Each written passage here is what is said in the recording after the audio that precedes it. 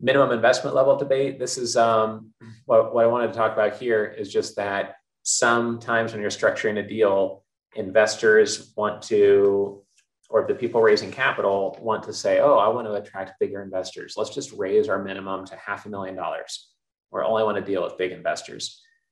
Well, some investors who are worth $30 million may want to test you out at $250,000 or 100,000 or 300,000, or maybe they do like to put $500,000 or more into deals, but your deal is closing in 4 weeks and they just allocated into 3 other deals in your industry, and they'd love to test you out, but they would only be able to do so at $100,000 right now until they get their money out of one of those other 3 deals. Do you want to really miss out on getting that investor in? And we are going to have a break coming up soon, by the way, in about 15 minutes. We're going to have a small group workout session and have a time to discuss ideas with others here in the workshop, and also have a break to get a cup of coffee or use the restroom if you need to. Because I just had that question come up. But a minimum investment level is important to consider. I know someone who manages over $500 million and their minimum investment is only $25,000.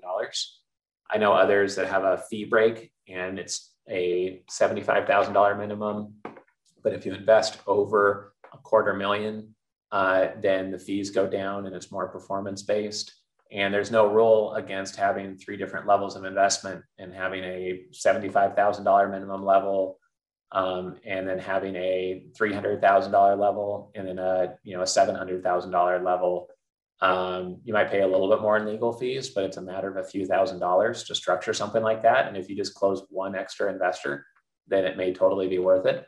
But don't fall into the trap of saying, oh, well, we're going to attract the big investors by having a $1 million minimum. Do know that some investors say, well, I don't want to be in a deal with 300 other investors involved. I'd rather be in a deal with 3 other investors, less potential problems. There are some investors who say that, but typically they don't, in my experience. And typically you're shutting out the ability to grow relationships and grow momentum when you make your minimums way too high. I don't agree with that strategy. In almost every case, it's not a good idea. And that's kind of a misconception. So it's really important to point out here.